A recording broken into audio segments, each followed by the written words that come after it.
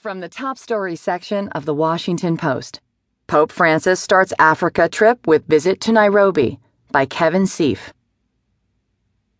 Pope Francis arrived in Kenya's capital on Wednesday evening for his first trip to Africa,